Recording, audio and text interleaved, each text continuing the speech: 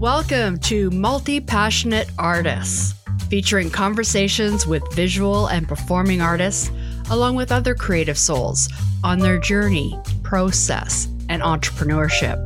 I am your host, Diane Foy. My purpose is to help multi-passionate artists embrace their values, ambitions, and story so that they can slide into the spotlight with the impact and income to match. Hello and welcome to Multi-Passionate Artists. I am your host, Diane Foy. This is episode 80.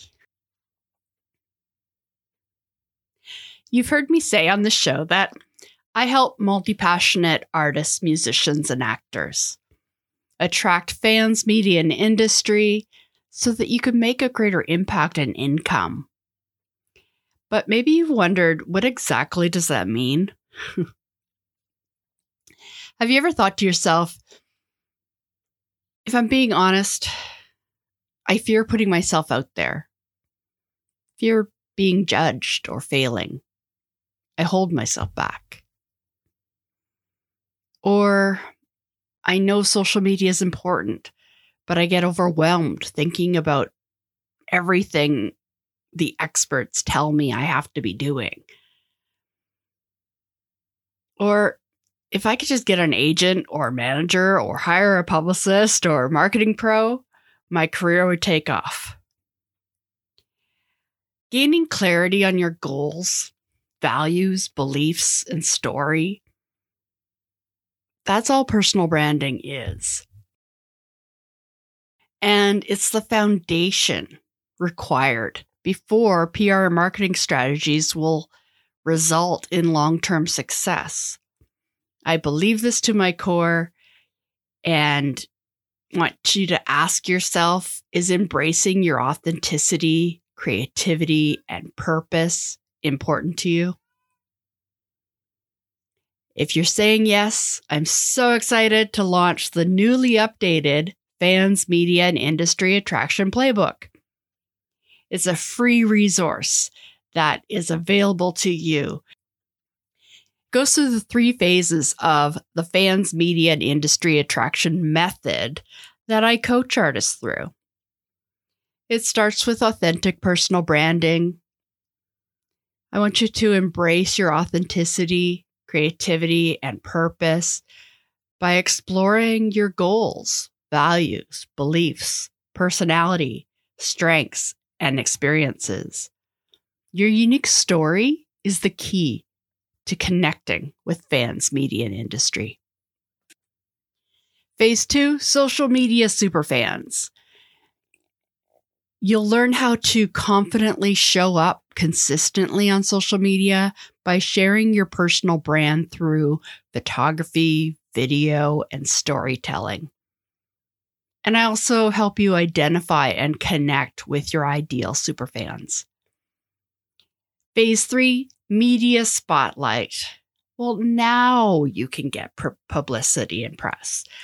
Whether you want to be featured in blogs, magazines, podcasts, television, or your local newspaper, it's important to prepare yourself to make the most of the opportunities. Head to dianefoy.com/freebie and download this resource. This is not fluff. This is 14 pages of information that gives you the guide to be successful. I hope you enjoy it and definitely reach out to me and tell me what you think. My guest today is Melissa Harding. She's a multifaceted singer-songwriter and concierge vocal coach and stylist based out of Los Angeles, California. With a background of 20 years of vocal training in theater, classical voice, pop techniques, and major touring, Melissa helps touring vocalists harness their unique vocal power and learn to sing effortlessly so they can be reliable in the studio and on stage night after night.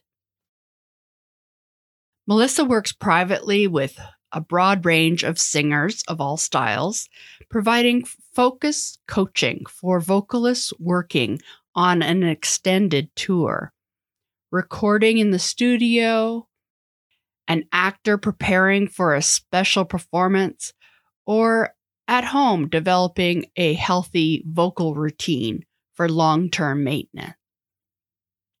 She is also an active singer and creator and has recently released her single Paper Suit. And you will love this conversation because we talk about all your favorite pop and rock vocalists. Of course, I bring up my Janet and JLo. But we talk Celine Dion, we talk Pink, Steven Tyler, Dave Grohl, Mariah, of course, Michael Jackson, Billie Eilish, Adele, the list goes on. And so it was a fun conversation, and I'm sure that you will love it. My background was, as a kid, was in musical theater. So that was really like where my love of performing started. And I'm really talking about like old movies, like the really old ones. Gene Kelly, like my crush on Gene Kelly was so big. I just thought he was the coolest. And at the time when I was a kid, I'm 35 now, but when I was like a 3-year-old, 4-year-old growing up on these films, he was the coolest to me. So that was what I grew up on, was like really traditional musical theater and that kind of music. And so I always had a draw towards singing. That was always first for me. So, and I think it wasn't really even that like I started singing and had some miraculous voice. I was just loud, and I just had what my mom called pipes. Like I just had pipes on me. So I was just a very like excited singer, and truly like my career of singing started from that initial choice my mom had to just put me in lessons so that I had somewhere to put that energy. Right. Like, yeah. And to be honest, I was a really committed student right away. I was just, I maybe didn't do my math homework, but I definitely practiced. You know what I mean? Yeah. And was your family creative, musical? It's funny because as I'm working on a creative project about my father's passing right now. And I comment on music being in the house, just growing up, even though neither of them technically, I would say, pursued the creative arts. They were both creative just in life, and they both sang. So like, right. I have vivid memories of my mom singing, "I'm leaving on a jet plane" when I was a kid, and knowing that song because she would sing it. She would sing to us all the time. And so did my dad. We would actually have to kind of urge him to sing because he was a little bit of a closeted singer. But when he did sing, he had this like really beautiful bass. So he would, "Old Man River," and he had like just luscious voice. So neither of them sang professionally, but they sang around us, and they never discouraged us from being creative, right. And both my sister and I both were, we just naturally gravitated towards theater and music and choir, and we both took lessons, and lessons eventually led to starting an a cappella group. And so we did that all through high school. Like, we were like gigging, you know what I mean? Like we were like doing caroling groups and like getting paid for it actually. And it was pretty cool to be doing that already at like 16 and 17, Did you just always know that's what you were going to be doing for a living? Or was there ever a decision of, okay, that's actually what I'm going to do for the rest of my life?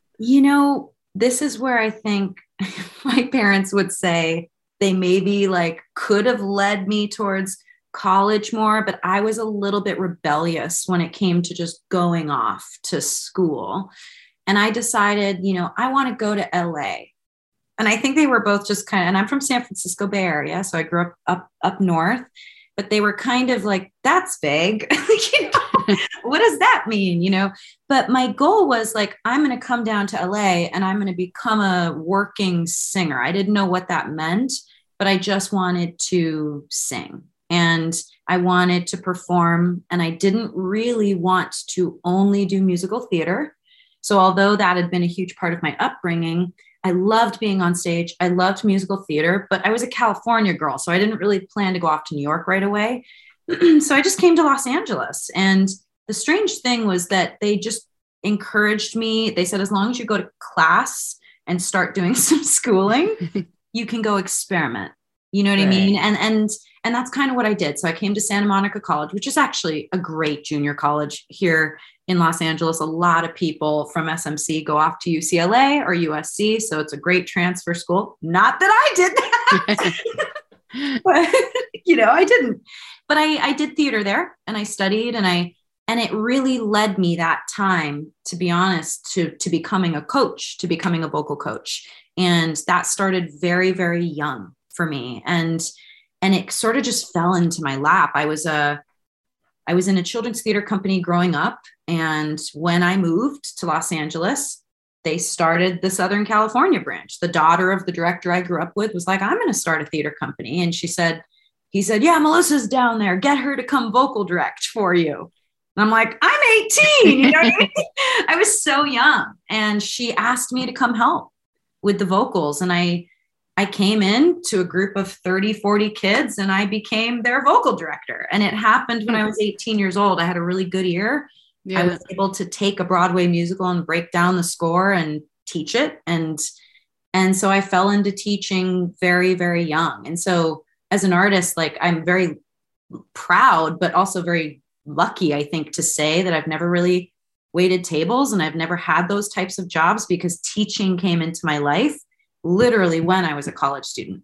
So, right. Yeah. Usually people come to it later in life, coaching, and after they've had some other career. Right. Right. And that was the thing that was interesting, is that teaching then became, it's become this very normal part of my life. I think that I've always had an ability to just recognize style or certain things that are going on within a singer's voice. And it just started from vocal directing. And then people started asking me, well, will you train me privately? I like working with you. And I was like, oh, well, if I'm going to do that, I need to continue my training, So it led me to kind of become a bigger, I used to be just like a musical theater nerd. And then I became like a voice nerd. It wasn't just musical theater. It was everything voice. It was, how do I sing rock? How do I sing gospel? How do I sing country? How do I use my opera training to then do this or this? There's all these different things. And so that time in my life, I would say, is really when, the part of me that discovered singing through musical theater and pop music became more and more obsessed with pop and rock and the Beatles and Fleetwood Mac. And it became the time that I was really discovering my love of music, Right. So it's kind of an interesting time, being 18 and living on your own and kind of finding your own influences that are now going to shape what you become. I didn't know I was going to be covered in tattoos. This was the time where that started, It just became like my discovery of like, what do I really care about? What do I really care about? What kind of music were you listening to when you were a kid?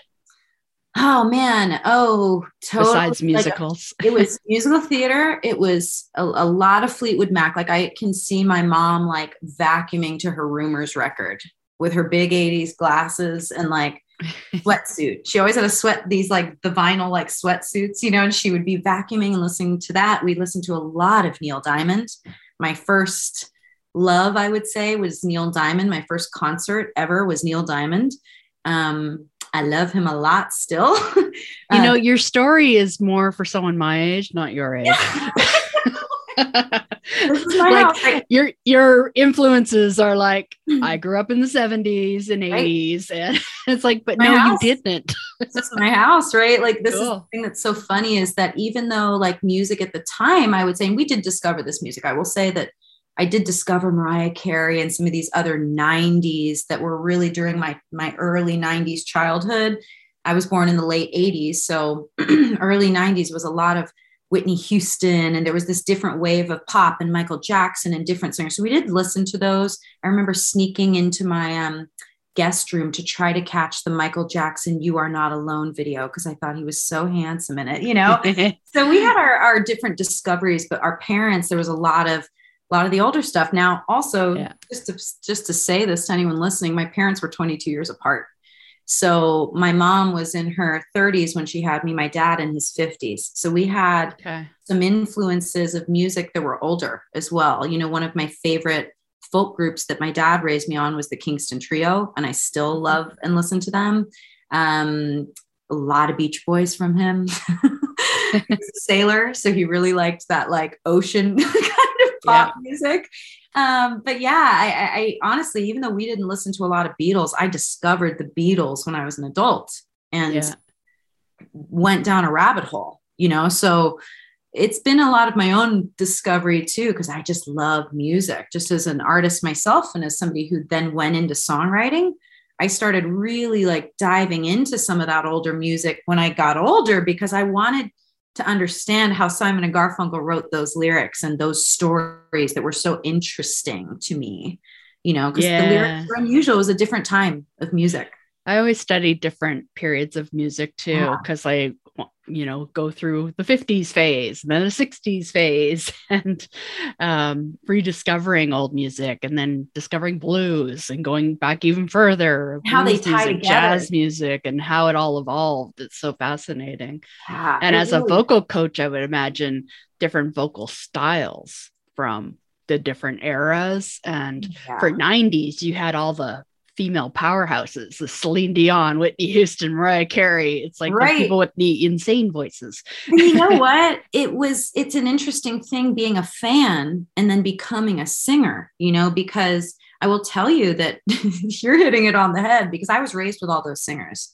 And I remember just belting out along with Mariah Carey's cover of Can't Live, you know, like she was just, and I was singing so loud. You know, the thing that's so interesting is, as a voice coach, what I've sort of learned as I've gotten older and have studied more styles and things is that we're all different, you know? So it's one thing to be a fan listening and belting along, but when you're actually becoming an artist and trying to figure out what your voice does really well, the artists that we love are the ones in a lot of ways that they've figured that out for themselves. So we sort of feel safe in their hands, you know, in the sense of like, you know, when I watch Taylor Swift sing, and I use her as an example all the time, it's not about that powerhouse thing necessarily. She's not trying to hit all the riffs and the runs. She's not trying to hit notes that are beyond her means, but man, is she trying to tell you a story, and man, does she connect with her audience. And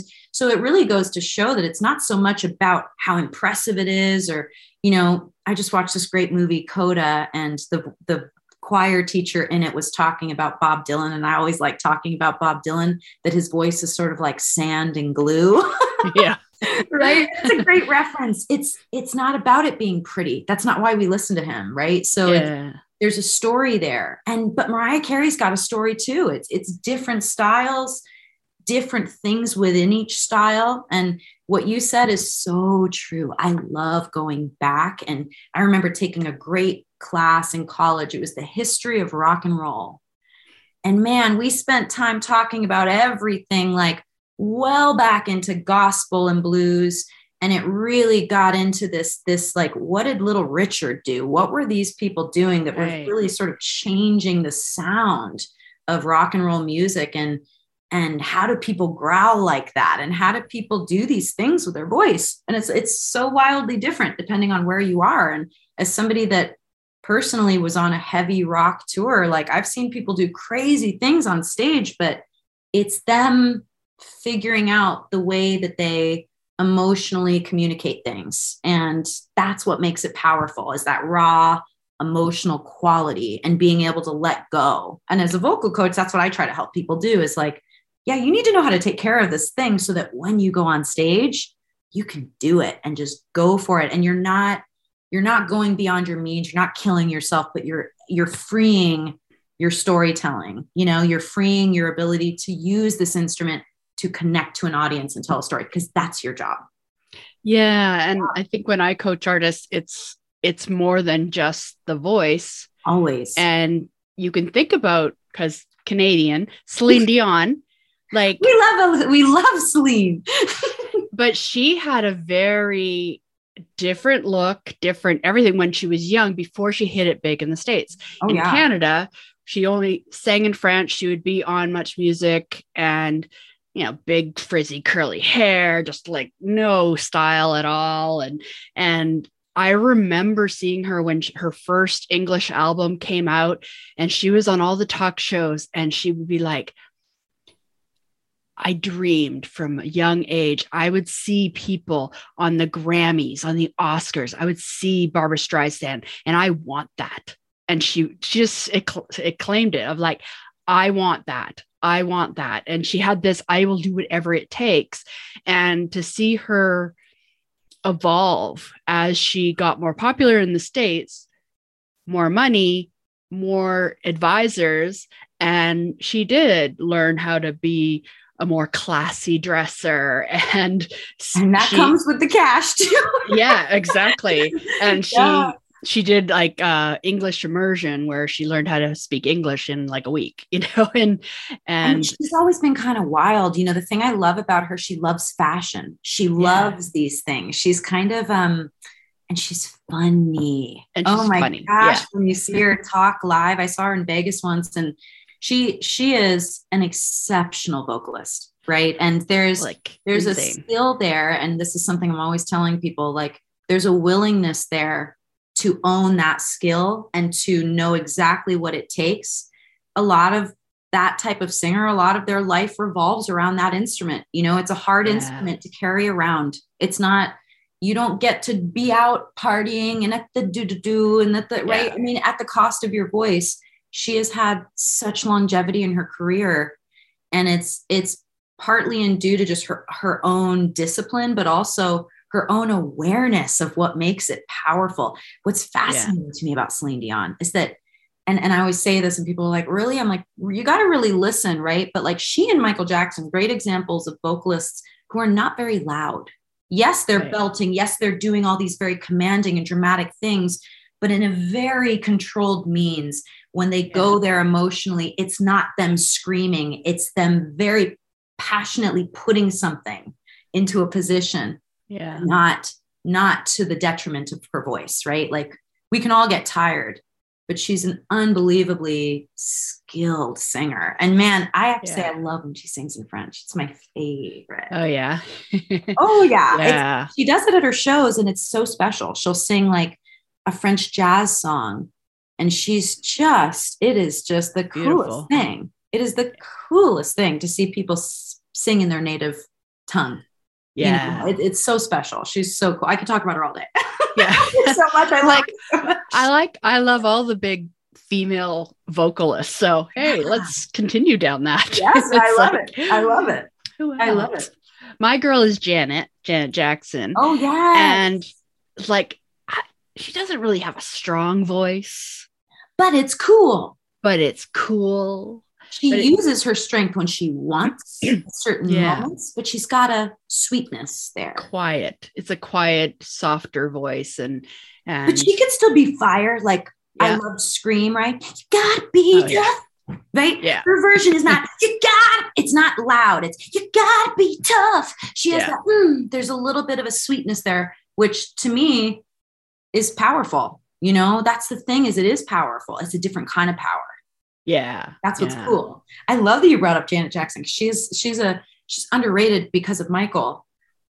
People don't look at her as having like, she's not Michael Jackson. She is a Jackson though. And she has got some, she's my girl. Yeah. Yeah. Like, really because that how you love someone for more than just their voice. Cause I'm her biggest fan, and I would say she doesn't have the strongest voice, but she knows to work with what she has. Mm-hmm. And it's more about her songwriting, her dancing, her personality, what she's all about. She's all about female empowerment and being strong, and all of that is why you love her and you're committed to her. Right. So there's so much more. And also I love JLo.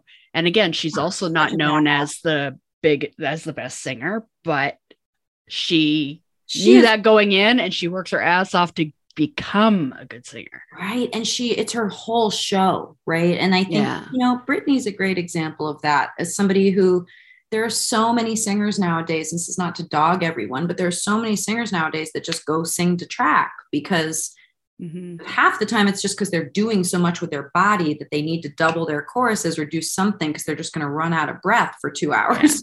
Yeah. Doing that.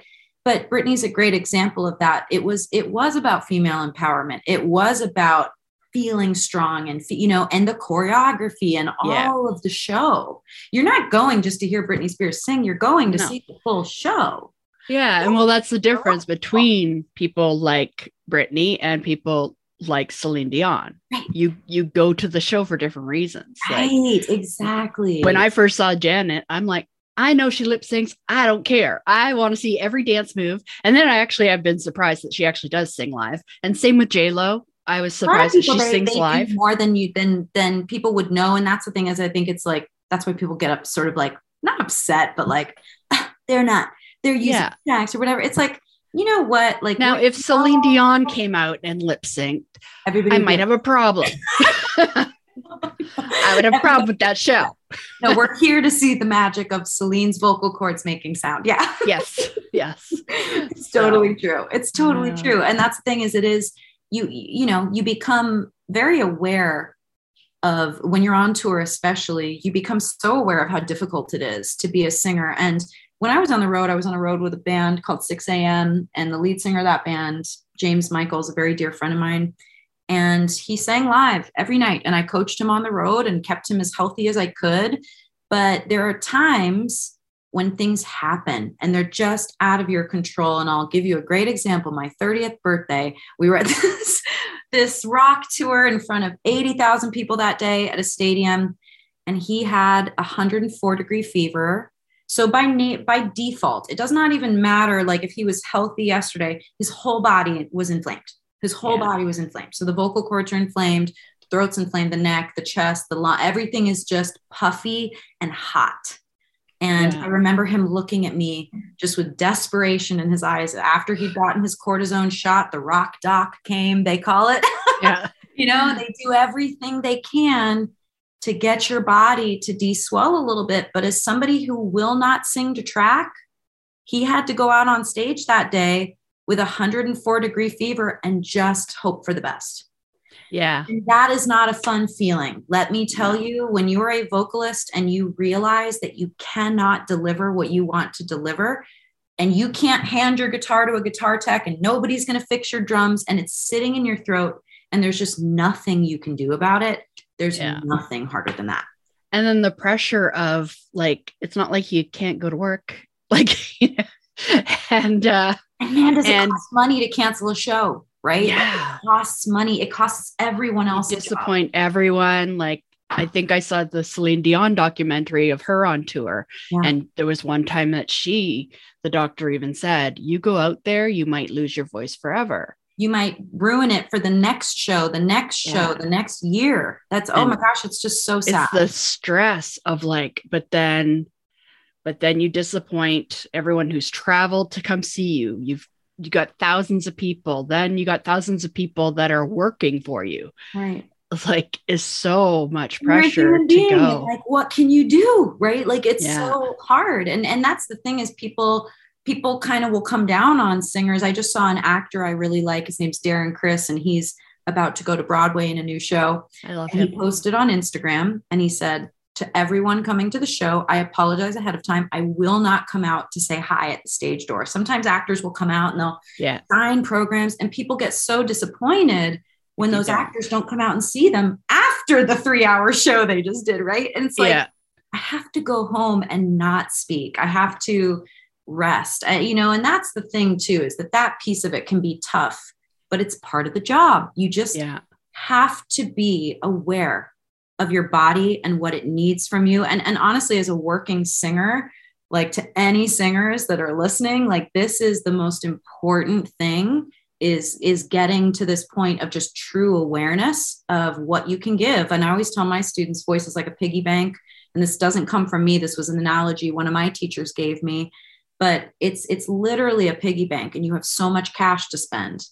And if you overspend, the piggy bank is empty, and it therefore does not give you anything more. Right. So like, if you don't know how much is in there, And that's the thing about Celine Dion. She knows 1,000% when she wakes up and starts doing whatever she does to get in tune with her body. She's Celine Dion. She knows exactly how Celine Dion is supposed to feel and sound and, and if it's not in her control, there's actually risk involved, right? That's what you're saying. Yeah. Like there's a risk, and that's really tough. You could lose your whole career. Yeah. Like if you one screw up your voice a year.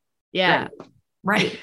That's devastating. Such a risk. Yeah. It's a huge risk. And when you are the one having to actually execute that decision, Shawn Mendes did a documentary, same thing happened to him. He's like in Rio or somewhere in the middle of, a place that he not normally would be, thousands of people. And he's on the phone with Eric Vitro, his vocal coach in LA, who's very famous. He's worked with everybody. He's been around for 30 years, 40 years in LA. I don't even know. And he's not that old, but like 30 years, I would say. And he's telling him, Shawn, you can do it, but you probably will not be able to sing the next 5 days. So it's going to cost you more. One show is going to cost you more. And it's just, that sucks. It literally like makes my heart sink. It's the hardest feeling, disappointing anybody. And that's the thing that's tough about being a singer. It just is. Yeah. And how do you, because on the other hand, like I've been in the scene of the rock singers where you party all night and it's just that part of the lifestyle, but yet you want to be a superstar. Yeah. How do you get through to people like that of what they're risking? Well, what were you going to say? Go ahead. I don't really have a question. It's more that feeling of like, it's a misconnect from you say your dream is to be the famous person, the Pink, touring the world. But your actions are not taking care of the voice, not taking care of your body and your health. Yeah. Well, and it can come from different things. I would say, it's some people, and I always use Julie Andrews as an example from Sound of Music. And I don't know everything about her case, but from what I know, when she had vocal surgery and then could not sing, and I don't know if you know this story, but she did Sound of Music. She won Oscars. She did, My Fair Lady. Not My Fair Lady. What's it called? Mary Poppins. Yeah. She was Mary. And then she did My Fair Lady on Broadway, and she's doing all these shows and shows and shows and shows. It's not even that she just destroyed her voice, but she sang so much that, things can build up in there. You can get calluses, or you can get a polyp or a nodule, or different things can happen to the voice. But her surgery just didn't go well. And so she didn't come out the other side of that being able to do the things she wants to do. Now, some people have had lots of vocal surgery. Steven Tyler of Aerosmith has gone under the laser or whatever multiple times, but it is partly because of the style that he's singing. What I will say as a vocal coach myself, and this is going to be me going into like my kind of my technique, my dorkiness around vocal technique now. And that is not to say that I'm a perfect student either. I just want to say that for the record, like as much as I teach this stuff, it's one thing for me to see things on another person. It's always hard to teach yourself. So I've always tried to continue studying. But when it comes to voice, when it comes to rock music and pop music, the thing about that world is a lot of these artists that are in it did not like go to vocal school or something to become Steven Tyler, right? He just is Steven Tyler. Yeah. And so like, walk this way, like the stuff he's doing, it's sort of how he talks and how he does all it's energy mixed with voice, mixed with songwriting. He wasn't really taught how to do that. He just did it. Yeah. The one thing that all of those singers could benefit from is some sort of routine around that. And that's the one thing that is sort of, I think, viewed as, to some rock singers, it would be viewed as like dorky, to like care. Reading Dave Grohl's book, one of my favorite rock musicians of all time, and one of the most talented people in this business, in my opinion. But like, he's not a vocal guy in the sense that warming up. He said something in the book about like, I usually have like a 2 drinks and a da, da, da, you know, and as a voice teacher, that's like, no, you know, but you know what? It works for him. And he's not the guy that's losing his voice every day. He's always been able to create a really cool scream sound. Now, technically, if for anybody that doesn't know much about the vocal cords, you have your vocal cords that make sound and phonate. And then there's this other thing over the top, the thing that actually covers them when we swallow, your false vocal cords. And rock singers like him, wah, that stuff is your false vocal cords. That's not your true vocal cords making that sound. It's actually this other thing constricting above it.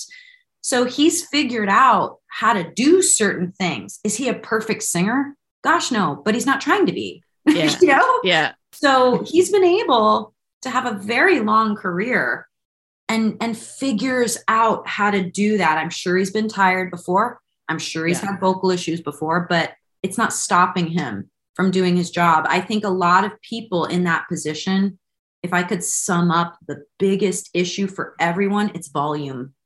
Because the thing is, you can do cool stuff, and just like Celine Dion does, just like Beyonce does, just like Michael Jackson did, but you're not singing with so much volume. And I use Michael Jackson as an example because he growled a lot. He would do like he would do cool things with this, like all these sounds. It's not like he was trying to be like perfect vocalist, but he wasn't screaming. In rock music, there tends to be more screaming. There tends to be more volume, just sheer volume. And that's something the singer I worked with on the road for 6 a.m. we talked about. His voice is like Freddie Mercury. He's got wide melodies and a lot of belting, and it's a beautiful voice. But man, can you feel pressure to just be louder, louder, louder? Yeah. You got to check that. You got to really check. I mean, Celine Dion's probably had moments like that too, where she just one night you oversing a little too much and you're like, ooh, I got to watch it on that song. Right? Like it's not a feeling of not being passionate. It's watching your volume, so that volume is not equating passion. That's a different thing. Volume is not passion. There's a lot of singers that, like a Janet, can be incredibly passionate, but their go-to is not to be super loud. Billie Eilish is a great example. Right. Not loud all the time. This girl's one of the most powerful singers in the music business right now. She sings at a whisper, certain songs. I'm not your friend. It's so small and so cool. Yeah. So intimate, so powerful. Draws you in. It's not about volume though, right? Like she's not trying to sing your ear off. Yeah. And part of what makes it special, I think, you know, and I never want to throw her under the bus, but I bring up Adele often because to me, that's an example of a voice that could really benefit from just pulling the volume back a bit. Right. She's such a powerful singer. She's such an emotional and beautiful singer. But when she goes up to her high belts, it's like at a 10 for her. Yeah. And I think that it's exhausting. And certain singers, they can do that over and over again in the studio. But when it comes to singing live, that can wreck us. You know, it can just make us so exhausted. So, and she's had surgery before already, and she's young. So it's like, it's actually avoidable. You know, that's the thing that's hard, is over time, it can be avoidable if you learn to do certain technical things that do calm your vocal cords down, but you have to watch your behavior. It's watching drinking. It's watching all of the things that you know can kill you. You know? Yeah. So when I get invited to a birthday party at a bar, you know, and it's the day before I have some big vocal session in the studio, you're probably not going to get me at that bar for more than 30 minutes to an hour, because I have to excuse myself so that I don't overspeak for the next 2 hours and then try and go do my job the next day. Does it make sense what I'm saying? It's like, priorities. You got to sacrifice some things for what you really want. And so I think that's also what I coach on, is figuring out what it is you really want. What are your priorities? And because especially if you're multi-passionate, you got a million things you want to do. Oh my gosh. 100%. You can go in a million different directions. And so if you are very clear on your priorities, what it is you really want, what you're working towards, then it's easier to say, okay, I can't be out every night. I have to pick and choose the events, and the people in your life, they got a deal, or just no. It's like, it's nothing personal. It's like, I have, this amount of time for my friends on Saturday. You free? That's it. That's all I got. The rest, I have to work on my own thing. And so it's sacrificing as well. Yeah. And I think that was kind of like when you said, like, if you want to be pink, how do you get there? And you know what I always think of is that book. And can I curse on this? Sure. Am I allowed to say a curse word? But it's I just have to remember to tag it as. But I won't even say it. But The Subtle Art of Not Giving a Fuck. Did you read that book? Did you read that one? I can't think of the name of the author off the top of my head. I'd have to look him up. I think I did read it. Subtle Art of Not Giving a Fuck. But he talks about that in the book. He's saying, I may say I want to be a rock star. What does that actually mean? What does that actually take from me? What does that actually require me to do or be able to control? And so for JLo, it's having a fit body, girl.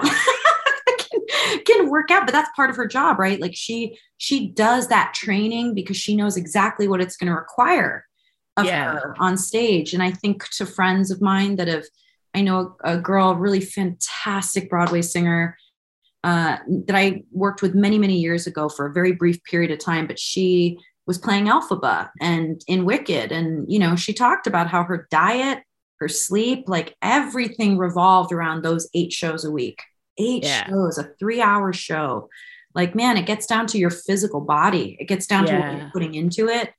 Your hydration. I'm always telling students that, like, even if you're not an athlete, cardio matters for breath, and so I'm jumping on my trampoline and, just trying to activate my lungs, and feel my body. My voice teacher of many years is the touring vocal coach for Bon Jovi. And she works with him, and she always told me that he ran on gig days. He always was out running before the gig because that's one of his ways of just connecting so that he can be Bon Jovi every night and go on stage and run around that stage at his age and still deliver that show, Yeah. So JLo's is she staying into shape so that she can keep doing it and doing it and doing it? That's why I admire her, really, is her work ethic. Oh, it's so tough. She's like, I think I have a pretty good work ethic, but nothing compared to her. I'm like, no, I'm not. I would love to be JLo, but I don't have that. I don't have it in me. Me either. I love to perform, but I don't want that fame. I can't do what she's doing. I love to sing and, being multi-passionate. I think that's also important to figure out, like, where do you want to go? And as a singer myself, I could be on Broadway someday. That could come into my life at some point. I feel lucky that I've toured all over the world through singing. Voice has taken me to places I never thought I would go. So I have had my moments of feeling like a rock star on a big festival stage. And that's a really cool feeling. But to be honest, audiences are audiences, whether they're 20 people or 100 people or 80,000 people. And I found that as I've gotten older, it becomes more important to figure out which situations really bring you the most joy. And like, to me, that's doing so many kinds of gigs, not just the big ones, but I love singing at weddings. I love going on a cruise ship and doing a Broadway concert. I love doing things that, may not be Broadway, may not be on a major tour, but it's about the energy in the room. It's about storytelling. It's about using the instrument to do lots of different things. And that's important. It's not all about being famous. It's not all about being a star. I think for some people it is, but for some of us, we have to figure out whether we really give an F about that. It's again, some things I coach on is figuring out, what it is you want and your core values and what your why is, because that is so important. The why do you want that? Right. Because you might say, oh yeah, I want to be the rock star. I want to be the super famous guy.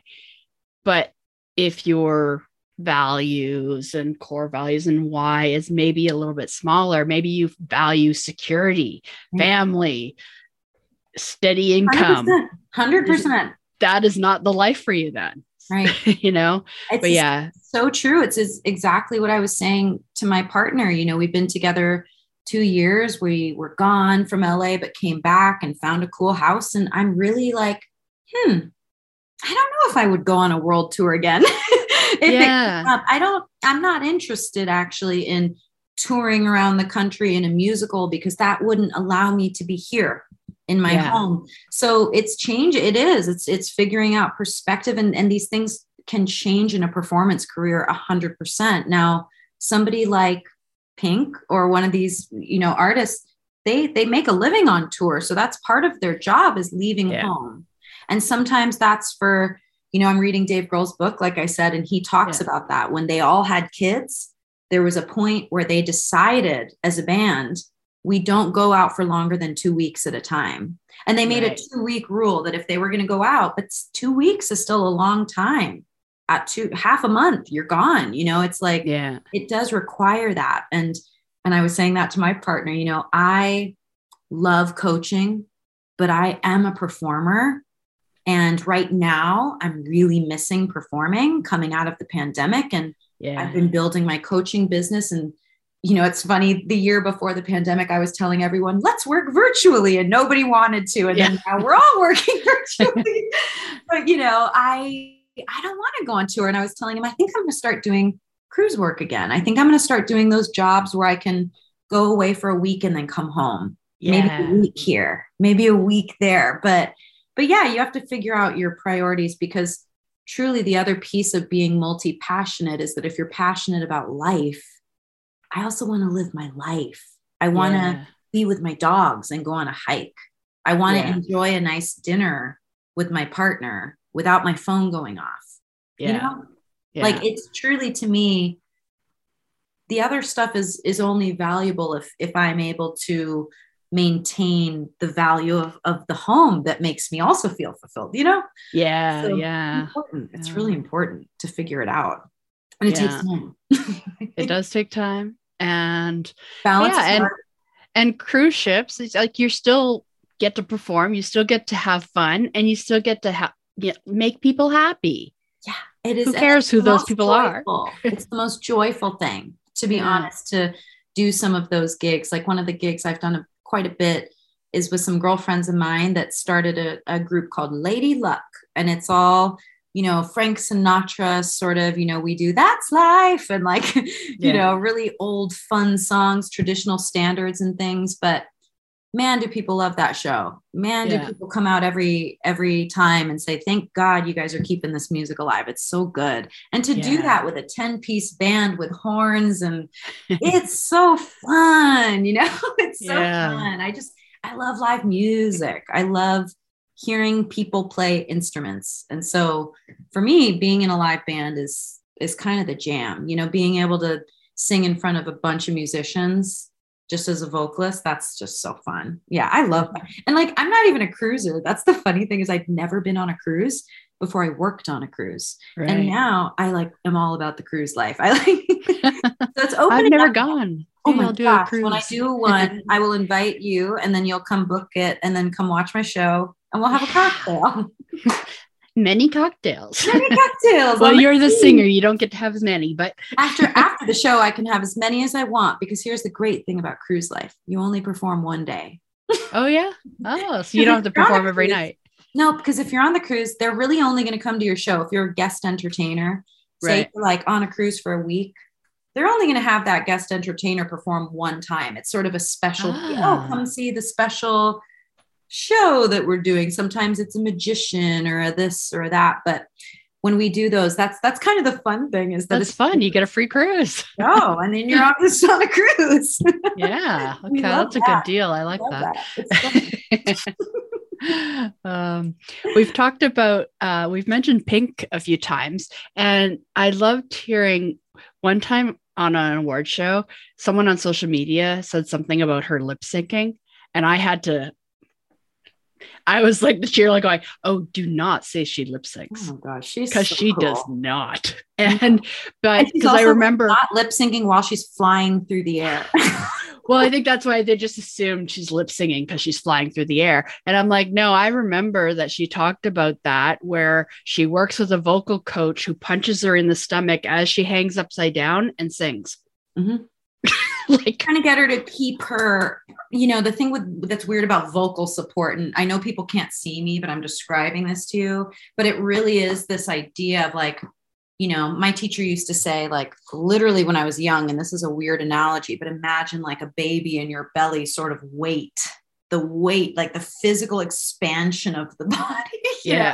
So even if you're a man, imagine there's a baby in your belly, but like truly your whole body with voice needs to become this athletic, open, what my teacher say, it's like build a brick wall, but it's really openness. It's not a clenching sort of feeling. It's an expansive sort of feeling. And so a lot of teachers, we'll put our hands on you, because we're trying to get you to feel what it feels like to not use the muscles of the neck or of the chest to force something to happen, but to actually find the true support, which comes much lower in the body. We're trying to like get our pelvic floor long. We're trying to get our side ribs open. We're trying to get our back to expand. It's all this space. It's physical space, Yeah. So, and our bodies are all different sizes as well. Yeah. So when you're also doing something athletic at the same time, she's having to clench muscles to do other things. So her voice teacher's like, but no, but don't forget to expand and breathe, because when you breathe, when you're doing a sport thing, it's a different feeling than also having to maintain a connection in your vocal cords. Like that's actually a different muscle working, and you're not breathing when you're using your cords. Right. So it's, she's insane. Yeah. Cause I don't know if I've seen it, but I when she said that, I pictured her hanging upside down and someone punching her in the stomach as she sings. She's so wonderfully assertive and strong. Like I just love her energy as a vocalist. Cause she, I always say, but like, you got to be in the driver's seat of your own voice. You have to be the boss. And I don't care what you're talking about. It can be a song you wrote and it can be about something silly, but like, you've got to mean it times 1,000, Yeah. And that's the thing. It's like, that's the point. And she comes out with every song, whether it's a ballad or Dear Mr. President or whatever she's saying, she says things with such fire and she just cares, and she cares about every aspect of the performance. She's just cool. I love my ladies. Oh my gosh. She's just such a cool woman. I just think she's awesome. And she's a mom, so she's like also just a tough mom.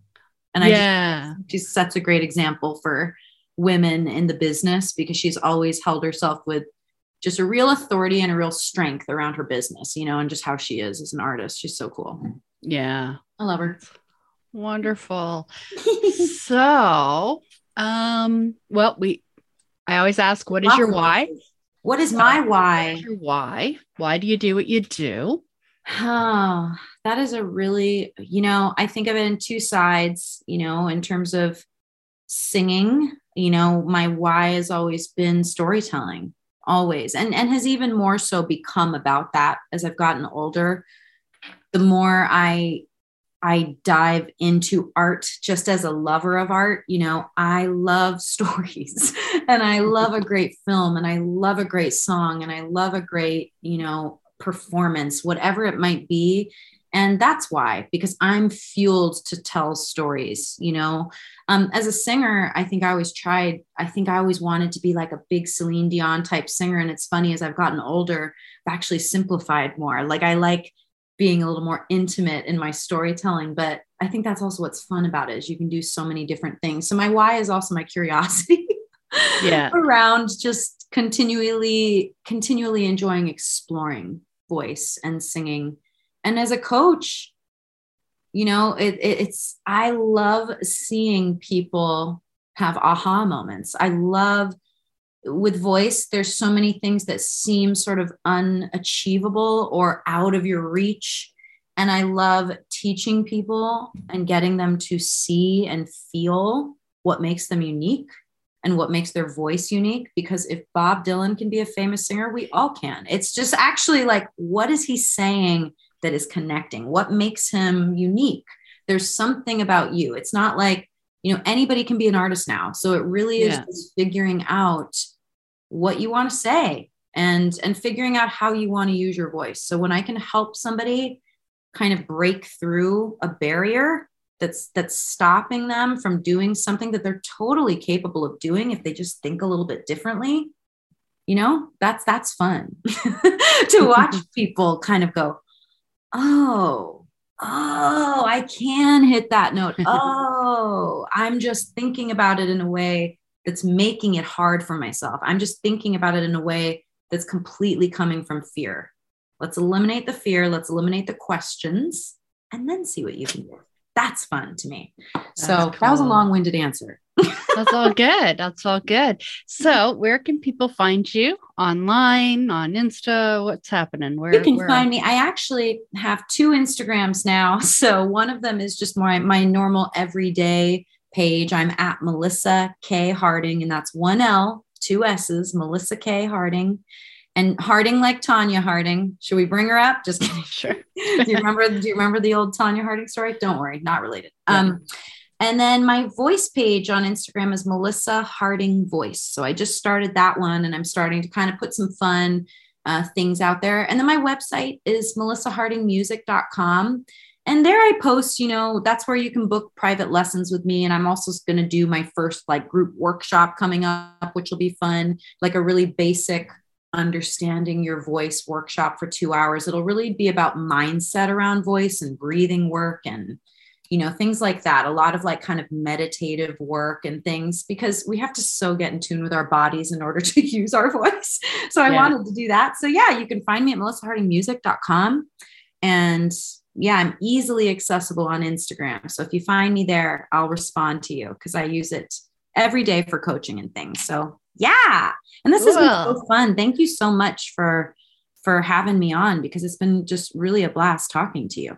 Yeah, this was great. I love talking about all the female divas. Oh, we love it. I can talk about singers all day long. Yeah. Cool. Well, thank you so much. Thank you so much. I really appreciate you talking to me. For links and a transcript, visit dianefoy.com/080. Thanks for listening to Multi-Passionate Artists. If you enjoyed this episode, please share it with your fellow artists, post about it on social media, or leave a rating and review. To connect with me, I'm Diane Foy Arts on Instagram and in the Multi-Passionate Artists groups on Facebook and Clubhouse. Thanks again.